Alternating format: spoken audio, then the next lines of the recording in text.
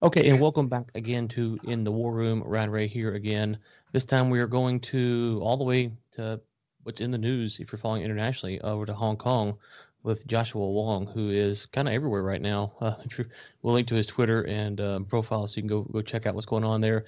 Joshua, thank you for coming on. It is 2 a.m. here in the States, Friday morning, so it's 3 p.m. Hong Kong time. Um, for folks who went to bed Thursday night, they kind of had seen the new laws that passed. We'll get to that in a second. But let's kind of walk back maybe over the last 6 months. I was in China last fall, last November, right before Thanksgiving time here. And what we saw was it felt like the Hong Kong protests were kind of dying down on some level. Of course, with the COVID outbreak, the Hong Kong protests in the States haven't gotten maybe the kind of the coverage of the news they were getting last fall. Kind of walk us back to the last 6 months. What role, if any, the COVID outbreak has played with the protest? Did you guys kind of slack off because of that? And are y'all concerned about the COVID outbreak? Why the protests are picking back up? So after the outbreak of COVID-19 almost end in Hong Kong because the number of confirmed cases dropped to zero, is a critical timing that we mobilize people take back to the street again. And under the crackdown and the hardline suppression from Beijing, especially the implementation of the national security law turned Hong Kong from one country, two system to one country, one system with kind of speech crime might be executed in Hong Kong soon. Which is the situation of now or never. Yeah, and so it feels like the question that I've kind of been pondering here, from the outsider's perspective, is obviously there's a lot of pressure on Beijing from obviously the U.S. government, and you see the European governments, African governments are putting a lot of pressure, whether or not they lied or whatever you want to think about the origins of the virus. There's a lot of pressure being put on them from the international community. Do you feel like maybe the crackdown on Hong Kong is being used as a leverage, a bargaining chip, if you will, so they can almost put pressure on Hong Kong, but then later on maybe roll that back so they can get relief from some of this international pressure? Because obviously Hong Kong is a story that gets a lot of attention here, and so it's interesting that now is the time that the Communist Chinese Party has decided to kind of roll out these new measures. Um, Now it's Hong Kong and the next is Taiwan, and later on is the rest of the world might under the threat of China. Hong Kong people stand in the forefront to confront the authoritarian crackdown from Beijing, and now it's about democracy versus autocracy. So no doubt how Beijing is taking advantage during the outbreak of coronavirus, but it doesn't mean that the world keeps silence. Mm-hmm. Mm-hmm. And so from your perspective, I saw on Twitter I know President Trump has, by the time this comes out, will have already spoken. What do you think the U.S. response should be to the leaders in Beijing? What is it sanctions? Is it military threat? How far should the U.S. go, in your opinion, to kind of curtail some of the actions we're seeing from Beijing? According to the recommendation of Secretary Pompeo, I and lots of fellow Hong Kongers urge President Trump echo on it and to execute the Hong Kong Human Rights and Democracy Act with further sanction mechanism to put pressure on Beijing, no matter partial economic sanction or the embargo of dual-use technology or sensitive equipment. Those are the option and the way out should be considered by the White House. Mm-hmm. And so Hong Kong, when you go to China, one of the things that at least when you're in the mainland China, they say is the one country, two systems. From the Hong Kong perspective, obviously you are fighting to preserve that mentality. And it started with the extradition bill, seemed what kind of flared stuff up last year. Now we have the new security laws. Did you feel like this was something that was ever going to be molded together, or are we experiencing these flare-ups because Hong Kong wants to be more of a democracy, more of a free enterprise type society, and Beijing's just not ready for that? Is it something that was ever going to work out, in your opinion, or do you think eventually maybe that the one country, two systems model could have been a little bit more work together in a better way? which how Hong Kongers and the global community should realize Beijing broke the promise in the Sino-British Joint Declaration when they could appoint secret police from Beijing to arrest people in Hong Kong, and the prosecution and trial might take place in China, mainland China instead of Hong Kong. Those also imply high degree of autonomy exists in name, and within this battle, which is really the critical timing and a challenging period for us, but I'm still optimistic that to encourage more world alliance to stand with Hong Kong. Yeah, and on that note, one of the things from the Hong Kong perspective, again, I'm curious about is you see a lot of folks like yourself. I'm 34, I believe you are 23, 24, if I remember correctly. Yes. So you see a lot of young people that are out leading the protests, at least from the coverage we get here in the States. Is this more of a youth movement, or is this just the way the coverage is perceived here stateside?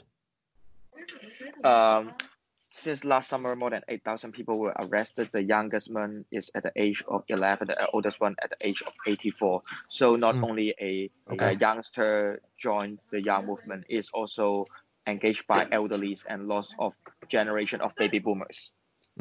Okay. And on that note, one of the things you look at the protest, obviously you're taking an economic toll because you can't work. There's shops that I guess can't be open. And you mentioned the secret police here. How has this day-to-day life changed for you guys over these last 6 to 8 months, where you have a secret police? I'm not exactly sure how that even works itself out practically. If you're afraid to go out and say anything in public, if you're not protesting, you're just trying to go get a snack. And what has been the economic toll just from having to worry about crackdowns from Beijing? Since last summer, we are the ones who experience water cannons, tear gas, and rubber bullet weeks by weeks. We never imagined high school students could be fired by a live round, and lots of our fellow protesters might be arrested and locked up in prison in Hong Kong. But once the national security law executed in Hong Kong, we might not be jailed in Hong Kong anymore, and the worst scenario is to be jailed in Beijing. Yeah, and see, I think that was missed on a lot of Americans. That's what really seemed to flare things up last year, was this extradition case, and it was kind of, from my understanding, kind of a weird situation that brought it about. But that's kind of walk through why that is such a big fear for someone over here who might not understand, being extradited from Hong Kong to Beijing, and why that would be such a concern. Kind of maybe explain some of the legal issues that you might face if you were extradited into to Beijing. When we were extradited to Beijing, Beijing is the place without fair trial and without judicial independence, and the communist regime could override the decision of the court in Beijing. But in Hong Kong, we still have sort of judicial independence, and the legal framework in Hong Kong is still under international monitor and observe on it. But more important and critical issue is about the regulation of anti-subversion. It seems to be common around the world, but according to the definition of Beijing, anti-subversion means that targeted anyone criticizing President Xi in China.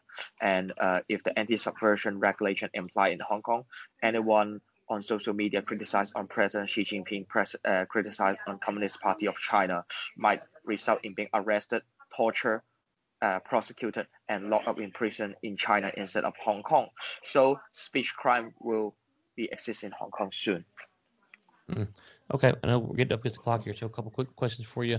Let's talk about, you mentioned the extradition, and now we have the new security law. Kind of break maybe that down from your perspective. What are some of the big concerns about the new security measures?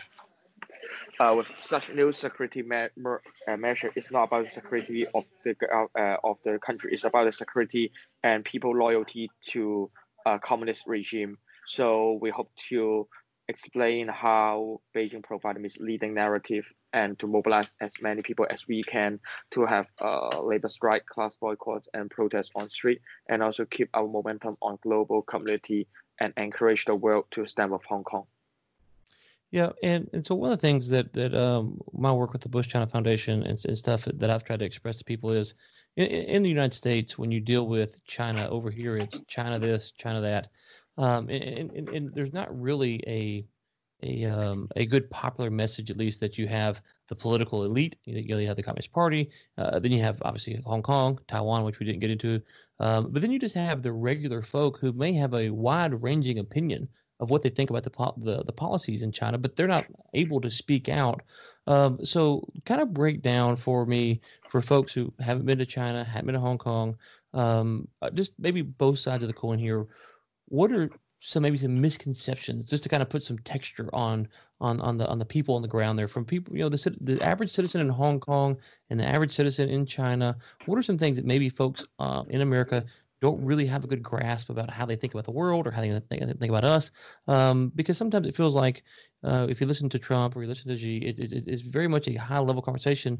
But to get part of this goal accomplished, it feels like, at least from the American population's support, you almost have to kind of put a face behind the name, if you will. You'll make that bond. And right now with the COVID outbreak, it's even harder to do that because you can't travel. So maybe put a little texture on Chinese culture and how you guys maybe view America, or how you kind of view each other, or because it feels like the message here is China this, China that, China that. And it's like, well, okay, there's a lot of folks in China that probably have a lot of different opinions about what's going on.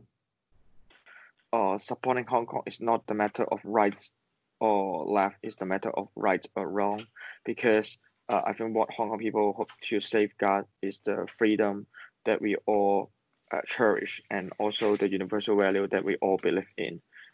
Especially, I think what Hong Kong people hope to safeguard is the uniqueness of Hong Kong being a global city instead of just a normal city under the hardline crackdown of Beijing. And Hong Kong is the place with a lot of people believe in freedom and democracy, just like how we try our best to mobilize as many people as we can, have 2 million people talk to the street in 2019 in such a city with only 7.5 million population.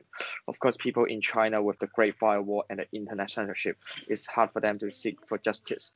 But we strongly afraid that the media and internet censorship or the Great Firewall on social media might imply from not only China, but also imply in Hong Kong. And that's the reason I think how important to safeguard Hong Kong right now. Okay, leave us with this. We're going to link to obviously your Twitter profile. Give us a few good news outlets or sources that are kind of on the ground that folks can look up. They can follow along, whether it's a Twitter account or a website, a news outlet, just something. So if folks want to know kind of what's going on the ground, because when you go to Chinese media, you're not sure exactly which ones you can trust.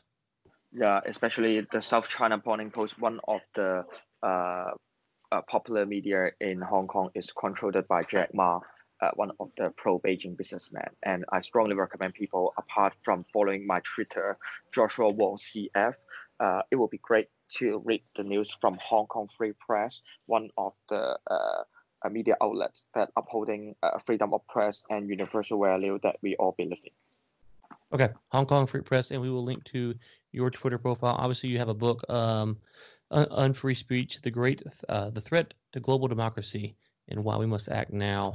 We will link to that in the show notes for people to check out. Joshua, we pulled this together pretty quickly, so I thank you for getting to me. This is obviously an important event. We want people to be free and to live and to go and do their lives and not be in fear of tyranny. So we wish you the best of luck. What is the next milestone we should be looking for as we follow what's going on? Thank you. Yeah. I'm sorry. I had one more question. Yeah. Is there one more? What's the next milestone we should be looking for as we follow this? So next week is the Tiananmen Square massacre anniversary, and it will be a critical time for us mobilize people, get on the street again on June 4th. Yeah. Okay, June 4th. All right, we will put that date on the calendar. We will be following it. Obviously, here in the War Room, we'll be covering that as well. Joshua, thank you so much for your time, and best of luck to you guys in Hong Kong, and we wish you nothing but the best. Thank you. Thanks for the invitation.